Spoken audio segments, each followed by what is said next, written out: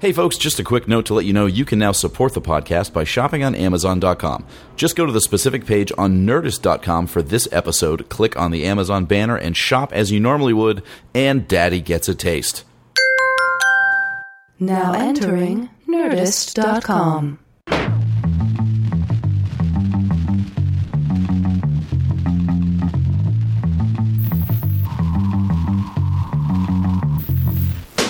Hello and welcome to episode 77 of Competitive Erotic Fan Fiction Podcast.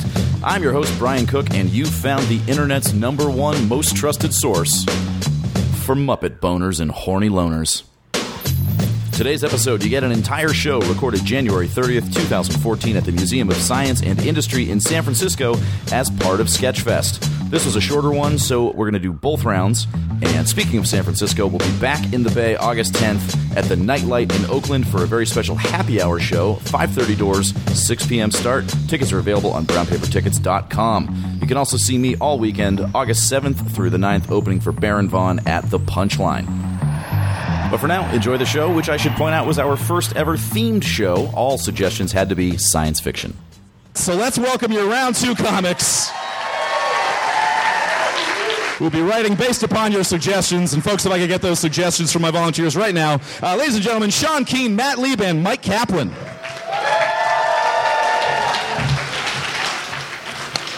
We're going to start with Mr. Myq Kaplan. Give him a round of applause, Myq Kaplan. Thank you.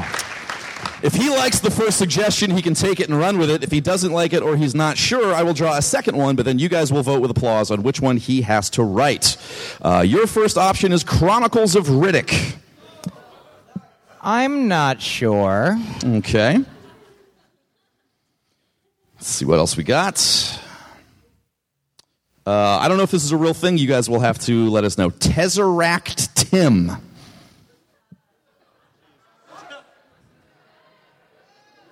So much for crowdsourcing. Literally no one in this room has heard of this thing, including the person that wrote it. That'll be on the list along with LASIK eye surgery and the Sochi Olympics. Next time you come see me. The Black Hole. The Black Hole. That's Disney sci-fi film. That's science fact. It's also a movie. Okay. And also a great porn if you haven't seen it. I don't get it. It's vaginas. We'll talk about it. So, folks, I leave it to you. With your applause, who wants to hear Chronicles of Riddick?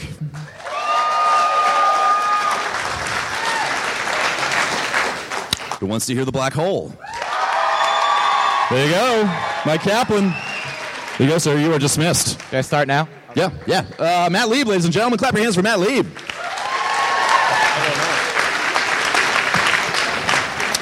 I don't think The Last Unicorn is science fiction. I'm sorry.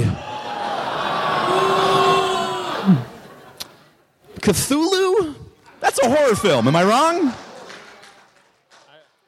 What do you think, nerds? Not enough time. There's not enough time to Wikipedia and read, understand. Who thinks Cthulhu is science fiction? That's not enough people. That's not enough people. Lasers, guys. We need laser movies, if we weren't specific. You know, the one with the laser swords? Fucking idiots. All right. Darth Vader. Fuck it. How do you feel about Darth Vader? All right, what's the other one? Nope, you can't just make shit up. Not even reading them now. The Borg Queen. You're getting the Borg Queen. There's no way that's not going to the Borg Queen. So good luck with that. All right. Google is allowed. All right, give it up for Sean Keane.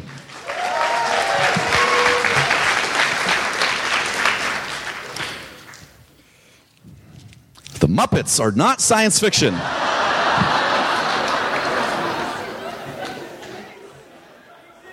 They do go to space. They do go to space. Space in space. Hitchhiker's Guide to the Galaxy is your first official option. I think that's probably going to win, but let's just see what the second one is. So 2. Those are just drawings of dirty things. Logan's Run. I think the Hitchhiker's Guide already won. Yeah, I think so too. Who wants to hear Hitchhiker's Guide to the Galaxy? Clearly, it's going to be Hitchhiker's Guide to the Galaxy. Mr. Sean Keane, ladies and gentlemen. Round of applause for your round 2 comics. You'll see them in a little bit. And please, a big round of applause for your first round 1 comic, Mr. Josh Gondelman. Josh Gondelman, ladies and gentlemen. What's up, Al? How are you? Thank you, guys. It's such an honor to be here amongst you reading smut. I've written erotic fan fiction for a cult classic 90s television show called Quantum Leap. Yeah. Good night. This is called Balls Quantum Deep.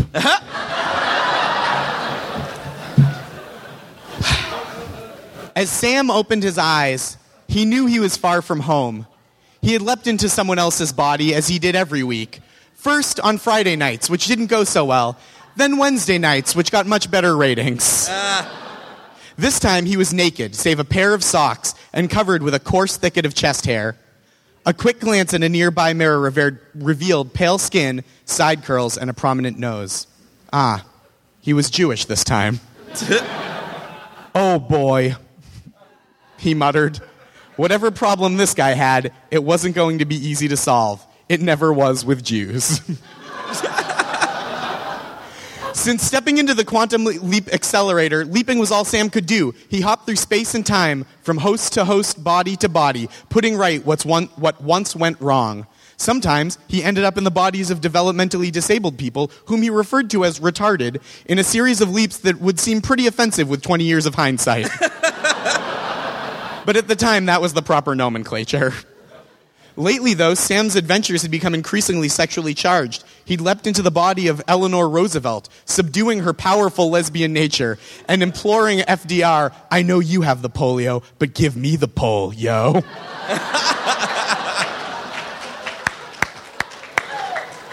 Their sensual cavorting gave President Roosevelt the inspiration to draft the New Deal, which he originally called the Nude Deal, but shrewdly edited to avoid the wrath of conservative legislators.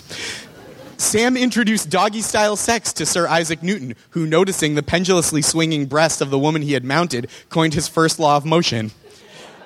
An object in motion tends to stay in motion unless acted on by an external force, a.k.a. these nuts. He even jumped into the body of a horse and staunchly resisted the advances of Russian monarch Catherine the Great. Sam allowed the enlightened despot to rule for another several decades simply by not fucking her to death with his horsecock. But Sam was tired of playing sex tourist through space and time. He longed to return to his own era. He craved the woman of his own age, the women of 1992. He missed their frizzy hair, both regular and pubic. He dreamed every night of running his hands along the firm, unyielding shoulder pads of their blazers. He yearned to remove their mom jeans, which even supermodels wore then for some reason. But here he was, in a small, dim room which was full of paintings, and not good ones. Blobs of color, imprecisely rendered still lifes, barbaric attempts at the human form. There were also stacks of what seemed to be books of political history. He couldn't make the titles out. They were in another language. German, perhaps? Dr. Beckett's eyes widened. He knew what was coming. He knew what he had to do. From off in the distance, Sam heard humming, a classical tune, Wagner. Then, in the doorway, appeared a small man, also nude. His floppy hair was matted down with anticipatory sweat. His small mustache quivered with the lip under it. "What are you waiting for?" he barked. "Come ravage me with your kosher schnitzel." "I'm sorry, Sam," said Ziggy, the voice of Quantum Leap Project's parallel hybrid computer. "You're going to have to fuck the anti-Semitism out of Hitler." Al Calavici, Sam's trusty hologram best friend and advisor, was nowhere to be found. Though Al was once a fountain of useful information, he had taken to furtively masturbating in a closet behind a bush while Sam worked. Sam was on his own. "What are you waiting for? Take me now, Judah fuckabee," Hitler squealed. It's a Hanukkah joke. "Hold on," Sam stammered. "First, I want you to draw me. Draw me like one of whatever those things you like to paint are." "Oh, you are a naughty Jew," chirped Hitler, taking up a paintbrush and attacking a scrap of canvas. "Oh, yes," Sam cooed. "Paint me. Draw my... Is that my penis? Kneecap? Eyebrow?" The painting was a mess. It was basically a stick figure submerged in an elephant turd that was maybe supposed to represent his body hair. Hitler was getting cranky. "I'll never be any good at this," he pouted. "Let me help," said Sam. He crossed the room towards Hitler and wrapped his arms around the Fuhrer's soft body. You can take your time with that. He guided the paintbrush across the canvas in delicate strokes, not unlike the way Patrick Swayze crafted pottery with Demi Moore and Ghost. A movie Sam knew very well because it was popular at the time. When they finished, the painting was a fairly passable work of abstract art, the kind of thing that might get you into art school if you put it in your portfolio. Unfortunately, the unprecedented success left Hitler fully aroused. He began touching himself, slowly at first, then faster. Sam backed away.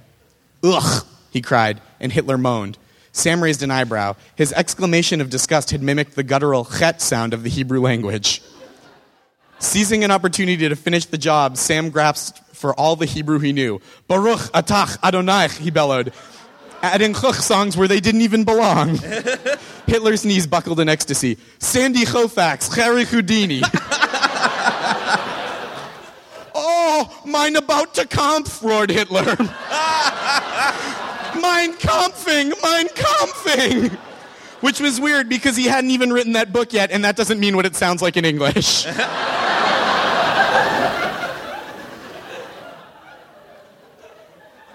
"You're so sexy when you paint. Never give up your dreams," Sam whispered.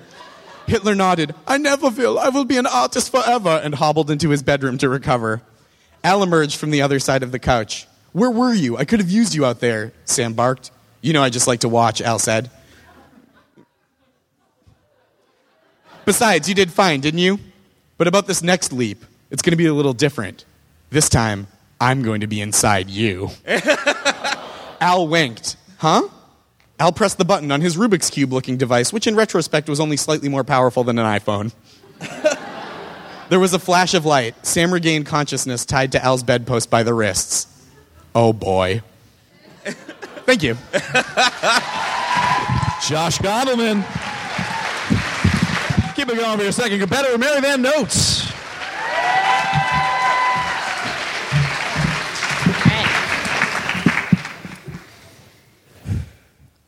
It was a hot and steamy afternoon of June 1884 in New York City. Sweat pooled behind the neck and moistened the groin of a young, nubile, 6'2", thick mustachioed, 28-year-old Nikola Tesla. He was on his way to the office of the greatest electrical engineer in the world, Thomas Edison.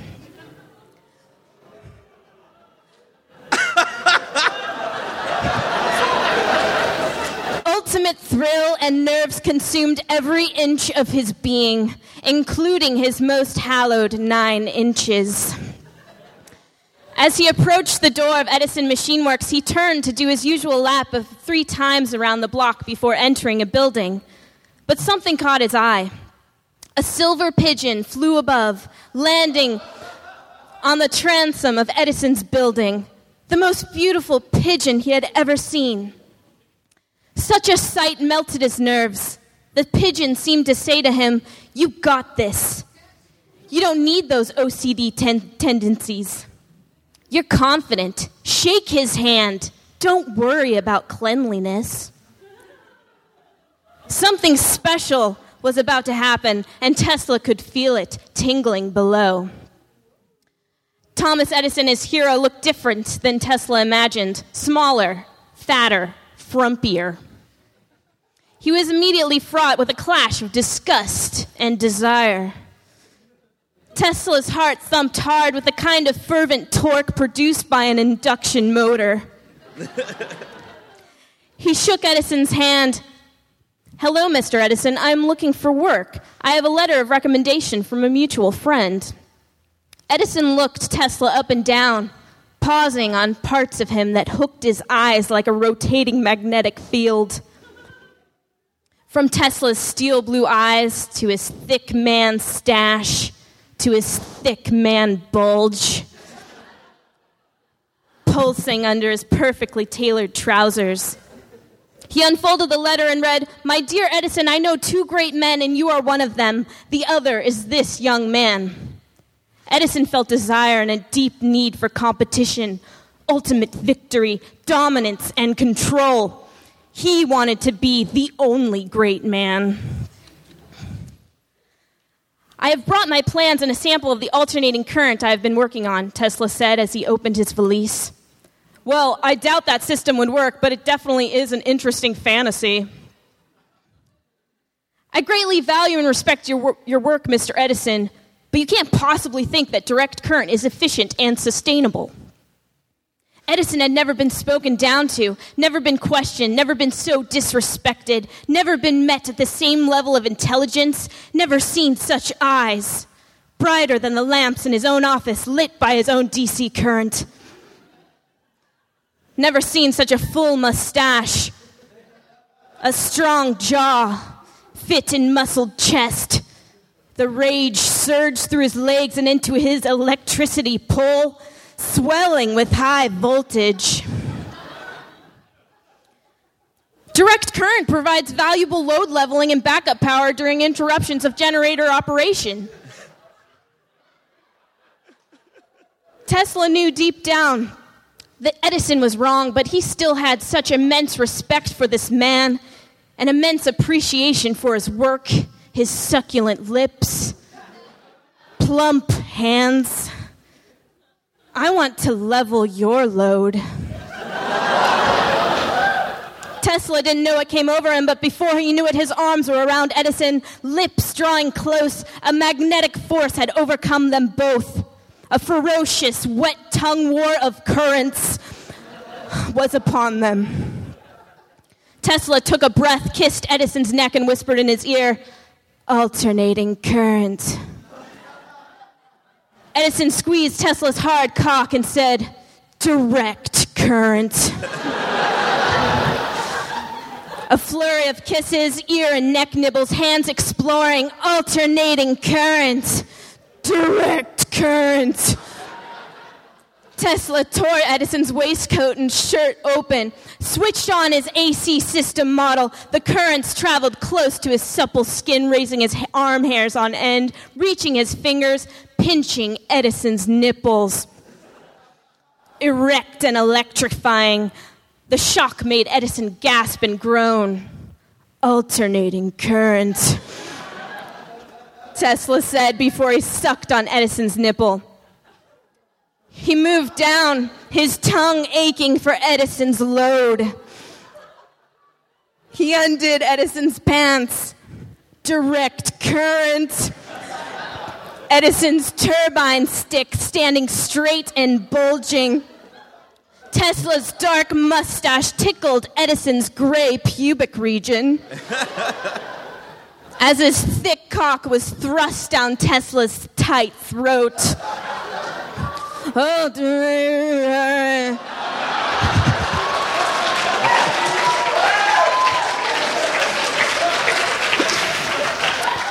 Tesla's mumbled words vibrated on Edison's wet, throbbing bulb. He took Edison deep in his throat while an electric shock followed his hand down to the base of Edison's power plant, where he cupped Edison's balls and took them into his mouth. Electricity swelled through the length of Edison. His breath stammered. Direct current. No AC. No DC. AC. DC.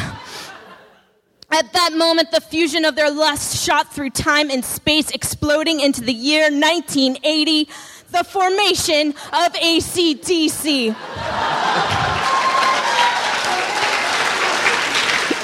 And through the interdimensional rift, they could hear the guitar licks of Back in Black.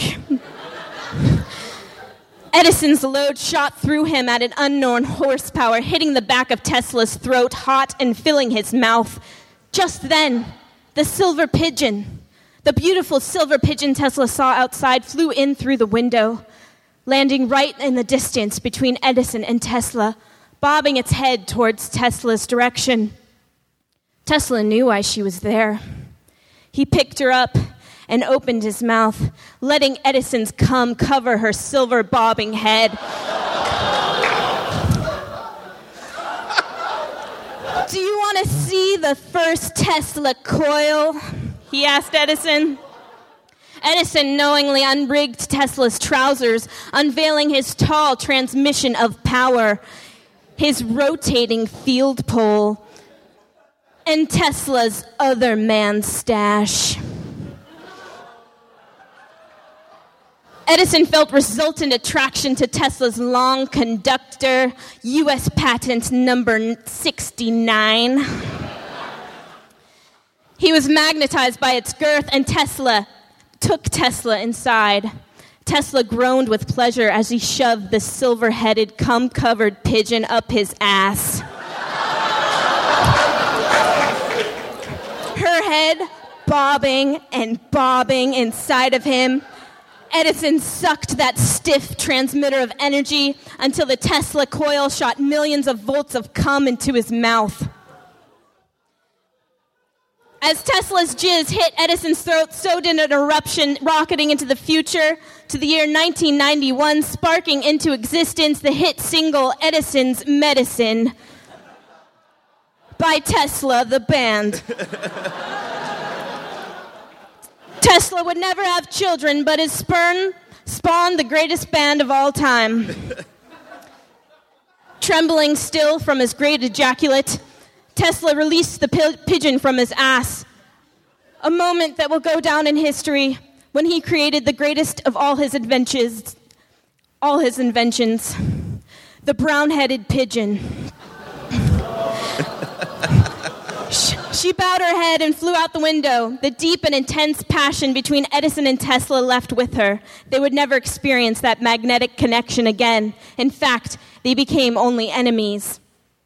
Many years later, in the room 3327 of the Hotel New Yorker, Tesla waited as he did every day for that pigeon. Many pigeons came, defecated there, but none with those silver wings and brown head.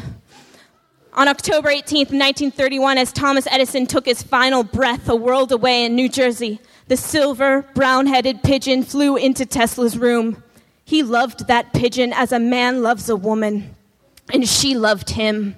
As long as Tesla had her, there was purpose in his life.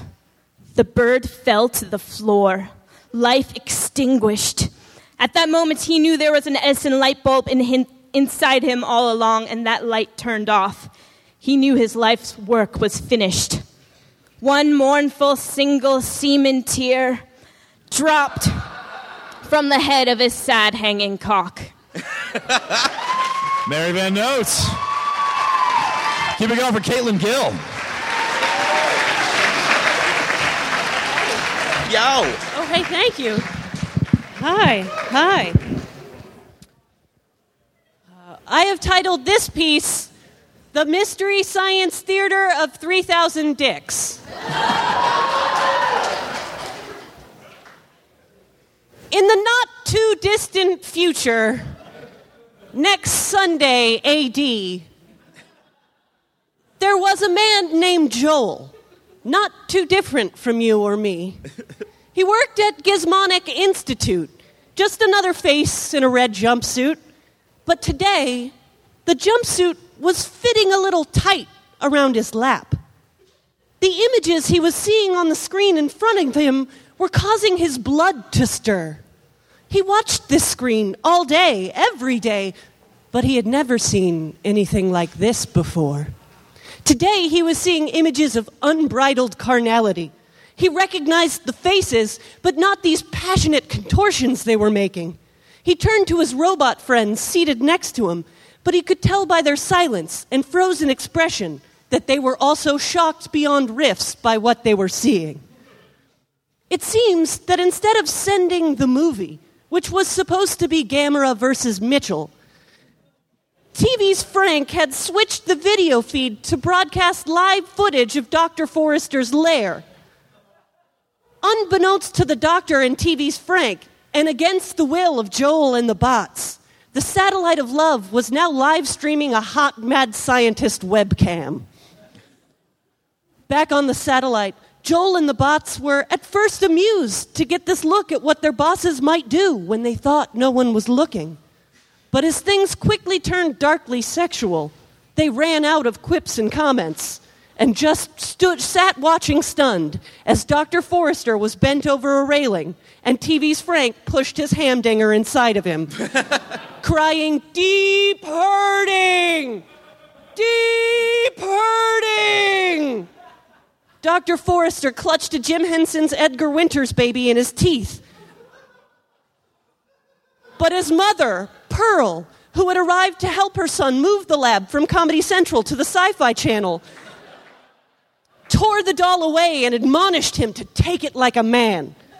"Clayton, you'll never take over the world if you can't take a good hard fuck without an albino doll in your teeth. Pull yourself together." Pearl was an ample woman, and she pressed her bulk and her now exposed bosom against TV's Frank, always her favorite. She was encouraging him on. "Fuck him weird, Frank."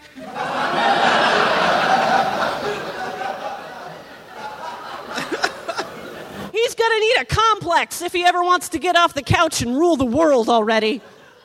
"Sure thing, Pearl," said Frank as he pounded. Maybe it was the sight of Pearl's full breasts, but something was starting to mount in Joel. An erotic flush he hadn't felt since he'd been launched into space. He thought, as the only human on the ship, that he was alone in this feeling, and it made him restless in his seat, until he felt a thin, metallic claw touch his knee and slowly slide up his leg. It wasn't long before Crow had both his hands wrapped around Joel's trunk and was manipulating him with robotic precision. Tom Servo swung his useless little arms around his circumference. But try as he might, he could not reach the new unit lifting up his hover skirt. Joel, ever a kind-hearted, sympathetic sort, reached over to tug his robot friend's special parts. The three sat in silent ecstasy, watching the feed from down on the Earth's surface, where Brain Guy and Bobo had showed up. Pearl played matchmaker between her son and Bobo, and soon the ape was picking Frank's nits off the doctor's love-sore body. Brain Guy and TV's Frank stood to the side, fucking each other intellectually with fey mannerisms and obscure references. A temp by the name of Myq had been wandering around the doctor's lair, absorbed in his tasks and oblivious to the sexual goings-on around him. At least he was, until he saw what was playing on a screen he had been ordered to dust. It was the live stream from Cambot, who was trained on the sexplorations of the captives on the satellite of love. At this point, Joel and the bots were as one. Tom Servo and Crow faced each other, Crow's spindly arms and legs winding around Tom, exploring him, as Joel stood behind Crow, pushing his great lake through Crow's basket head toward Tom's open and willing beak.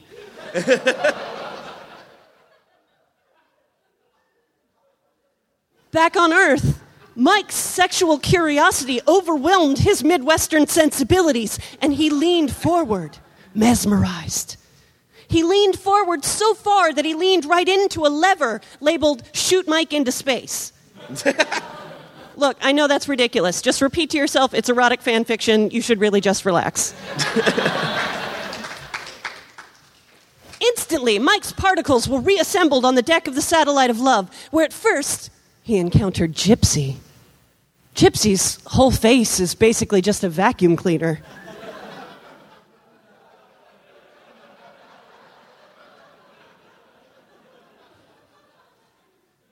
Perfect. Thought Myq. He had to have her, which was cool by Gypsy. You know she was down to fuck. The satellite was alive with love. As Joel's long pent-up desires exploded from his body, an arc of his essence left him and rained down on Tom Servo, nearly filling his gumdrop machine head. Crotty Robot, having already reached climactic ecstasy, found his humor again. Give Tom 5 cents and he'll give you a handful of Joel's white good and plenties. Dr. Forrester, recovered by the gentle touch of Bobo, checked his monitors to look in on his experiment. He saw the now spent Joel collapsed atop Tom Servo. Crow, now silver, stripped of all his gold spray paint. And Myq, now a captive on the satellite of love, was nude, curled inside Gypsy's gaping maw, sleeping off his first encounter with robot love. It would surely not be his last. Kaylin Gill. And your final round one competitor, Jesse Elias. Yeah, buddy.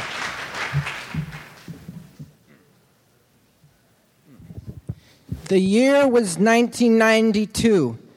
Bill Preston Esquire and Theodore Ted Logan were in their garage jamming on their most excellent guitars in preparation for the upcoming Wild Stallions concert. "All right," exclaimed Ted. "Way to shred on that solo."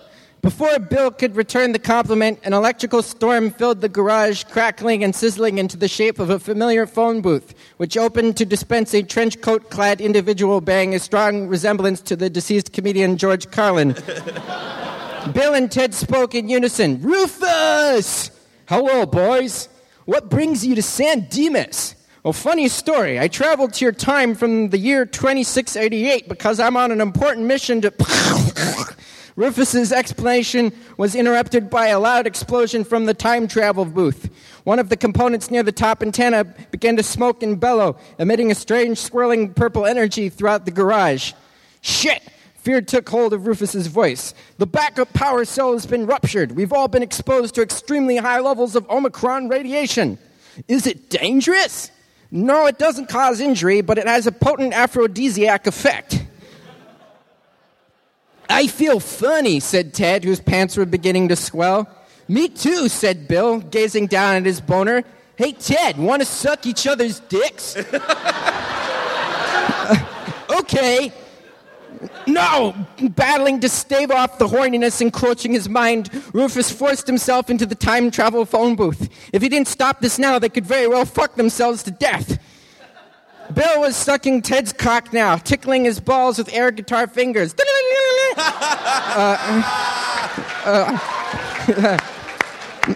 Neither of them noticed as the phone booth closed its doors and zapped off to another dimension. Seconds later, it reappeared. Rufus stepped out in a leather sling bikini, his cock-ring dick waving freely from the open crotch. "Hello, boys. I tried going back in time to prevent our current situation, but I got horny along the way and decided to have a little fun instead." He inhaled a whiff of poppers. "Oh, and I took the liberty of inviting some friends." A storm of strangely dressed men and women poured out from the phone booth, each of them succumbing to the hyper-aphrodisiac effects of the Omicron radiation in Ted's garage. "Who are these dudes?" Rufus grinned. "You boys should have paid more attention in history class." Marie Antoinette coquettishly undid her bodice to display 2 powdered white breasts with nipples like candied rose petals, loudly declaring, "Let me eat cock!" Rufus obliged her wish, replacing the proverbial silver spoon in her mouth with his not-so-proverbial erect penis. "She gives great head when it's still attached to her neck," he joked. Yeah. "I cannot tell a lie," said George Washington, pulling his stockings and knee breeches down to his buckle shoes to reveal a 3-inch clitoris. I do take to these bacchanalia with great alacrity." Ted's cock tumbled from Bill's open mouth as he let out an astonished, "Whoa!" "That's right," said Rufus. "Old George Washington here is a hermaphrodite. I guess that explains why he never had any children." The founding father greedily shoved his head up the dress of Helen Keller, who had no fucking idea what was going on. but seemed to be enjoying it. Rufus laughed. Careful there, George. We don't want her getting pussy splinters from those wooden teeth of yours. Ach, dieser Ort ist nicht gut, said Hitler, squatting alone in the corner, angrily stroking his micropenis. Mein Schwanz ist zu klein für den Geschlechtsverkehr. Es muss die Schuld der Juden sein. Rosa Parks climbed on top of Henry VIII's rotund body, mounting his syphilitic cock, and began riding him. Move over, said Marie Antoinette. It's my turn. Rosa Parks scowled. Fuck you, bitch. I'm not moving.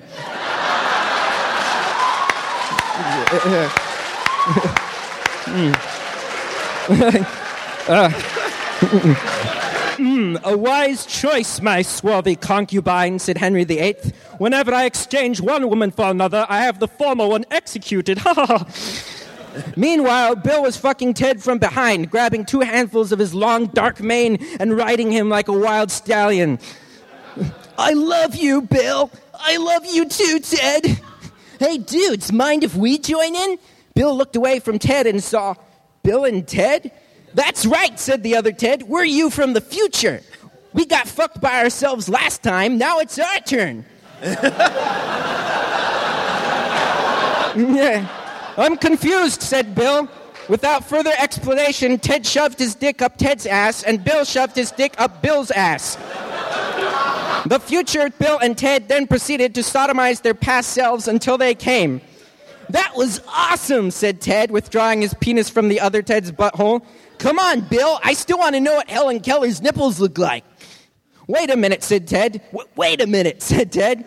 You dudes got to fuck us, now it's our turn to fuck you. You'll get to fuck you when you are us, said future Bill. And with that, the future Bill and Ted abandoned their past selves and disappeared into the sweaty fray.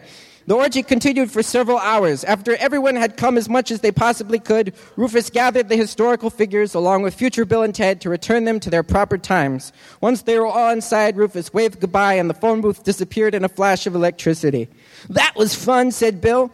Yeah, said Ted. Bummer I never got to see what Helen Keller's nipples look like. Hey, neither did she. Just then the phone booth reappeared. Rufus stepped out to greet them. Hello, boys. He looked over the scattered clothes and puddles of cum festooning the garage. Wow, did you guys have an orgy in here? Yeah, that Marie Antoine babe was sucking your dick in everything. Rufus smiled. Wow, that sounds great. I can't wait to experience it for myself. How about it? You boys want to come along for round 2?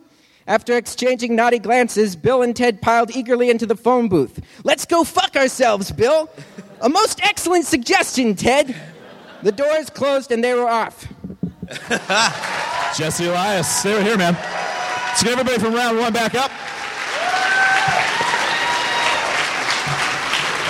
So, you guys are going to pick a winner with your applause. First, I'm just going to remind you who everybody was and what they wrote, and then we'll vote in a second. We started with Josh Gondelman with Quantum Leap, then Mary Van Note with Nikola Tesla and Thomas Edison, then Caitlin Gill with Mystery Science Theater, and Jesse Elias with Bill and Ted. So, pick a favorite with your applause, starting with Josh Gondelman, Quantum Leap.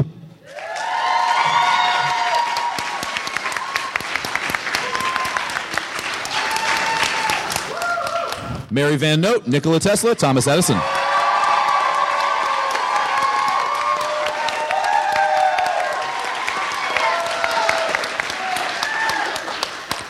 Caitlin Gill, Mystery Science Theater.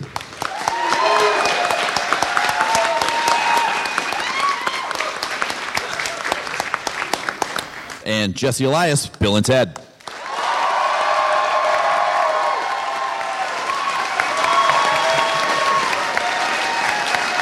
All right. Clearly we have a tie between Mary Van Note and Jesse Elias.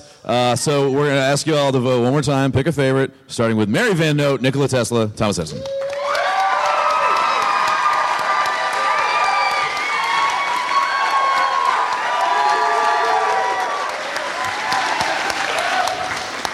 Jesse Elias, Bill and Ted.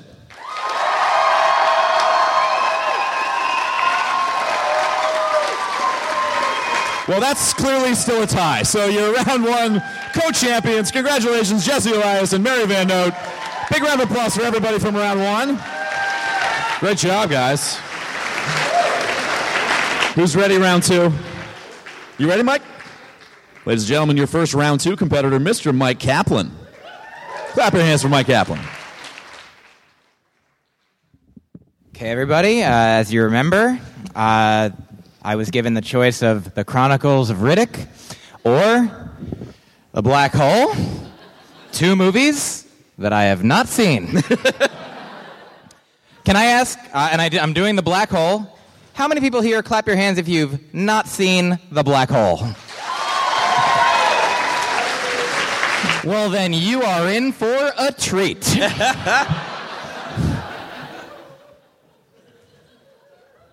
First, there was a robot named Vincent.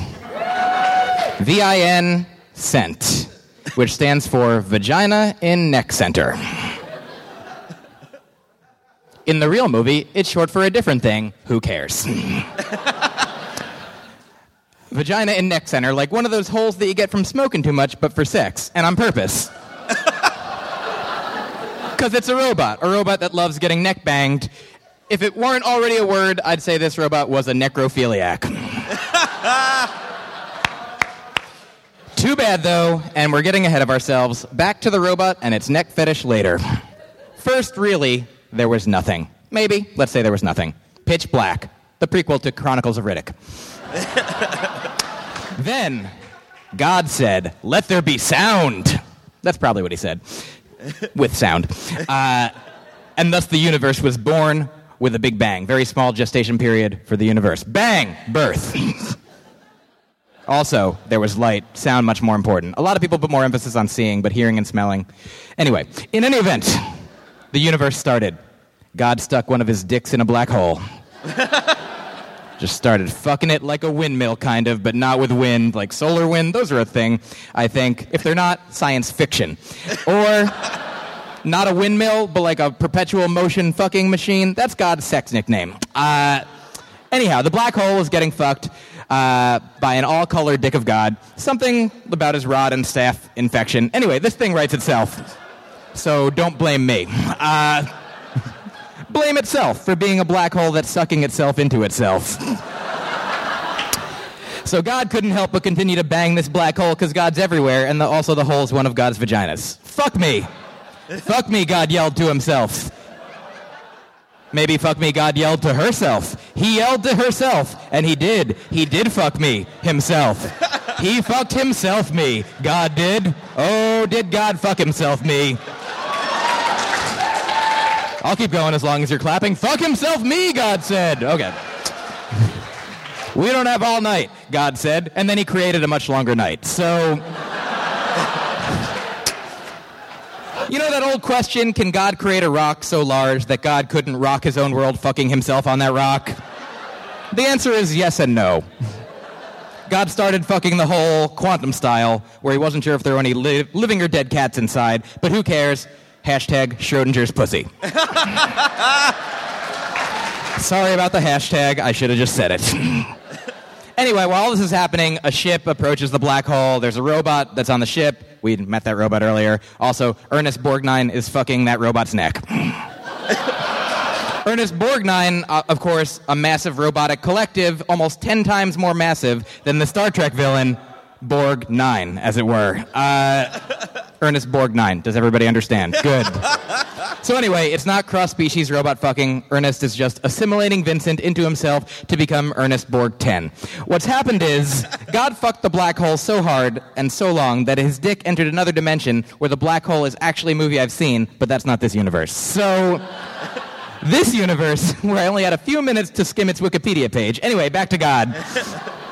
Fucking himself, which is our universe. And as man, made in God's image, we are all fucked by God in our black holes, or our white holes, and holes of all the colors of the rainbow. And God's dick is a rainbow, and we're all colors and genders. We're all one. Gay is straight, man is woman, robot is human, fact is fiction. And who better to demonstrate all of this, the truest manifestation of these truths/falsities, than Vin Diesel.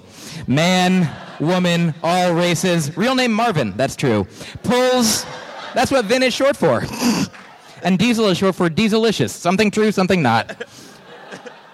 Anyway, Vin Diesel pulls into an intergalactic gas station, inserts the pump up his urethra, and he fills the pump with his diesel. And the multiracial, multifaceted, multi-furioused Vin Diesel fucking that gas station, which is also part of the collective known as Ernest Boing? Yeah, why not? Ernest Boing 9/10 is the bang that God called for when he first said, "Let there be sound." In conclusion, the schwingularity. Thanks a lot, everybody. I hate myself. Yeah, man. Great job. All right, Matt Lieb, Sean Keane, who's ready? Sean? Sean Keane, ladies and gentlemen, let him hear it.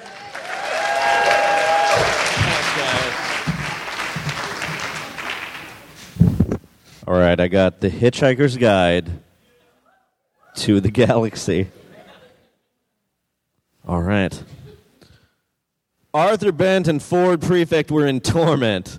Having stowed away on a spaceship to avoid the destruction of the Earth, they had been taken prisoner by the Vogon pilots and forced to listen to the worst thing in the known universe, the erotic poetry of the Vogon people. Then he put his Vogon thingy next to her, thingy. And it was hot. He had a big Vogon boner. It was big, like the penis of a Vogon. A male Vogon. A male Vogon who had a penis that was engorged with arousal. Sexual arousal. Ford and Arthur cringed. "Make it stop," cried Ford. "Ford, I wish you would just let me explode with the rest of the planet," remarked Arthur. Ford clutched Arthur's hand for support, and they each felt a current of sexual excitement between the two of them. Though Arthur's penis had shriveled at the first moment of Vogon poetry and continued further, retracting and retracting like the New York Times reacting to a Stephen Glass investigative story. He want to put his Vogon penis into the female Vogon's 11 orifices, and he will put it. Oh, it was terrible. Suddenly, with a flash, the Vogons were gone. Arthur and Ford clutched each other in fear, and not a little desire, and they found themselves on the floor of a mysterious spaceship. "Welcome to the Cock of Gold," announced their host. A two-headed, three-armed man who stood before them completely naked, clad only in a towel. "My name is Zaphod Beeblebrox, and I am the president of the galaxy." He looked Arthur and Ford up and down approvingly. "And I'm looking for some galactic interns." Arthur extricated himself from Ford's arms somewhat reluctantly as they looked around the ship. "This is my vessel," said Zaphod. "It runs on improbability." Arthur was confused. The ship, the day, all of it was improbable. But most improbable of all was the raging, pulsating boner that protruded from his body at a 42-degree angle.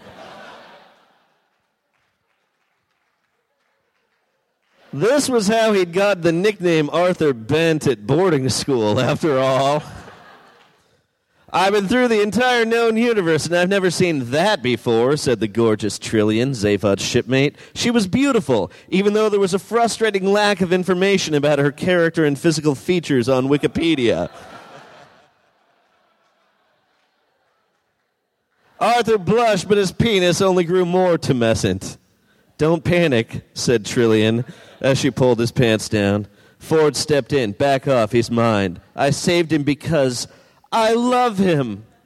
"Well, homosexuality in space is not all that improbable if you think about it," said Zaphod. The confined quarters, the lack of... "You know what?" And he bent down to deep pants Ford as well. Suddenly, the Cock of Gold had become a naked dog pile of fucking. Zaphod Beeblebrox had two heads, and each one was sucking on a big old dick. Arthur and Ford groaned. The level of pleasure they were experiencing was completely improbable. One of Zaphod's arms was fingering Trillian, one was cupping Ford's balls, and the other was jacking off his single penis, though he had 7 testicles. Ford cupped Arthur's golden ball of prosperity as he ejaculated into one of Zaphod's waiting mouths. Zaphod then swapped the cum from one face to the other in a wholly improbable one-man snowball. They paired off Zaphod with Ford, Arthur with Trillian. Ford grabbed the Nutramatic drinks dispenser and proceeded to lap any number of liquids off of Zaphod's sweaty body. Arthur slid into Trillian's awaiting vagina, and he felt like with each thrust he was fucking into a different region of the known universe. Arthur felt like he could fuck her for days, years, even decades. His penis continuing to satisfy nerds even after this, even after his death, in a metaphor for something, right? The nerds would never get sick of it. It was just one thing, but it would last for a long, long times in many different variations. They'd never, ever get sick of it. Sure, his penis was one little thing. The nerds would always want more, even if Most Def somehow got involved. Now that is improbably thought as he slid his thumb into Trillian's butthole. Wait, muttered Trillian. Get Marvin. Marvin, Arthur asked. Then Marvin, the robotic sex toy, emerged, a vibrating dildo on wheels that was powered by SpaceX technology and also clinical depression. With him was Slarty Bartfast, an alien geologic designer who maybe appears in the first book, I Didn't Study It That Much. Slarty Bartfast had Trillian wet between her legs like one of his famed fjords. Arthur took Marvin into his butthole like a robotic friend, ushering him away from the destruction. Soon his penis exploded with more force than the Earth under attack by the Vogon fleet. Slarty Bartfast left. I've got to design another planet. He blew a kiss to Trillian. So long, he said, and thanks. That smelled like fish.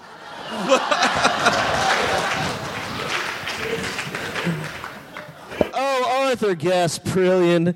She had lost track of how many orgasms she's had, but it was pretty sure it was 42. The dolphins were right about you, she said. Arthur lay there confused. This morning he'd been an ordinary man in his ordinary home, wondering about what to have that day for tea. Now he lay on the floor of a spaceship, his home planet destroyed and his asshole destroyed as well. He was overwhelmed by feelings of sexual excitement and regret, but more than anything else, he was overwhelmed by the improbable amount of bodily fluids and alien jizz that now covered his entire body. And that, gasped Ford Prefect, is why you always have to bring a towel. Sean Keane. And keeping going for the final competitor of the evening, Mr. Matt Lieb. All right. So I got the Borg Queen. Yeah, you nerds are going to be so mad at me. I don't know enough about stuff, but I'm going to do my best. All right, the Borg Queen. Let's see. Captain Jean-Luc Picard sits atop the captain's chair of the USS Enterprise. I'm right so far, right? I just want to make sure. Yeah. While his crew scurries about the USS Enterprise, continuously hitting blinking buttons. Captain's log. Stardate, bunch of numbers. We are running at Warp 7 to rendezvous with a science vessel which has been routinely monitoring the collapse of a red supernova star into a white dwarf. What has brought us here is a series of strange messages indicating something has gone wrong aboard the research vessel. Jean-Luc pauses for a moment, a strange look upon his face. I can't do this. The crew looks confused. Computer, activate Open Office Word Processor. Really? Yes, computer. But just use Google Docs, computer. Activating. Jean-Luc takes a breath and begins. Dear Penthouse Forum. I am a long-time reader, and I must say this is the first time I have ever been compelled to write to you. I've been trying for days to stop myself from penning this letter, but at this point I believe resistance to be futile.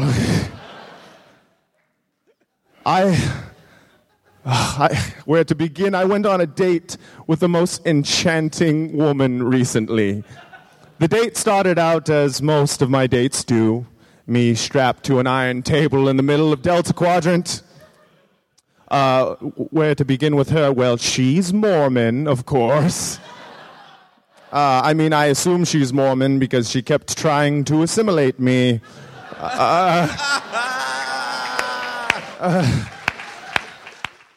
Which I assume is her cute way of trying to get me to convert. Gosh, why do I always fall for Mormon girls? Something about the way they look, something about the way their spine dangles freely from the rest of their cybernetic bodies. Just gets my juices going. Computer, delete those last few words. Deleting really gets my penis engorged. She was amazing. And well, I don't mean to brag, but she's kind of famous. Her name is Queen Borg, and I must say that I have fallen in love. She is the most enchanting woman I have ever met, and I haven't slept in days since meeting her. All I can think about is her eyes, her dark, black, Mormon eyes.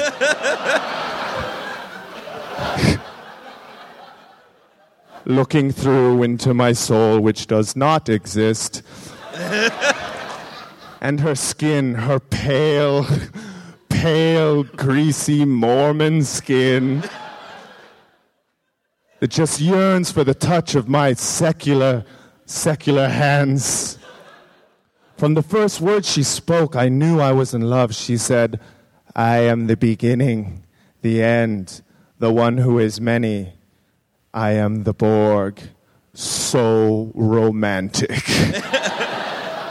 I think she was quoting Joseph Smith, but I don't know. It's a really boring book. It's really boring. Well, here I am rambling lovesick when I'm supposed to be making this naughty, so let me get down to business. As most people know, the Borg, once assimilated, ceased to grow body hair and develop an ashen grayish skin coloration. So you know what that means. Shaved head. Her head was shaved. Her marvelous head. Oh, how I longed to drag my tongue upon her head and watch it glisten in the light. If I were a more forward person, I probably would have made a move, but alas, I have neither the gall nor the confidence to make that move. Luckily for me, I'm pretty sure she's a dominatrix. I'm not sure where the last state left us, as I was unconscious during most of it. But hopefully the next date will be better. Oh, computer, this isn't working. Computer, save text file. Saving. Computer, open up Google Chrome. Search stump porn. Computer. And that's the end. That's what happened. Matt Lieb. All right, let's get everybody from round two back up. Wherever they may be. Fellas. All right, once again, y'all be voting on a winner. I'll remind you very briefly of what everybody wrote. We started with Myq Kaplan with The Black Hole, then Sean Keane with Hitchhiker's Guide, and finally Matt Lieb with The Borg Queen. So, pick a favorite, starting with Myq Kaplan, The Black Hole.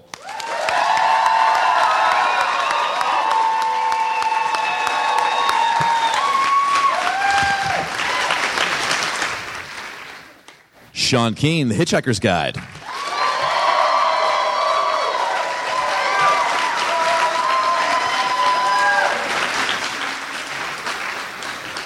Matt Lieb, Borg Queen. I believe that's going to Mr. Myq Kaplan with The Black Hole, ladies and gentlemen. It doesn't matter. Thank you. Tonight it matters a little bit more than other nights because you get to take home this glorious bag full of dildos and shit from Good Vibrations right here in San Francisco. Right? It's important. Now it's important. Thanks to Good Vibrations, goodvibrations.com, for providing us with a bunch of stuff for him to shove in his holes or other people's. More importantly, he has to fly back to New York with that. Guys, thank you so much. Check out the podcast, Competitive Erotic Fan Fiction, on iTunes. I've been Brian Cook. Thanks to Cole Stratton. You guys are the best. That does it for episode 77. If you like what you heard, please subscribe and rate us on iTunes. It's a big help. Upcoming live shows include August 17th at the Virgil in Los Angeles. That is free every month now, and at the Virgil. August 21st at Three Kings as part of the High Plains Comedy Festival in Denver. August 24th at the Doug Fir in Portland, Oregon. August 25th at the Capital City Theater in Salem, Oregon. August 29th at the Rendezvous in Seattle. Plenty more details coming soon.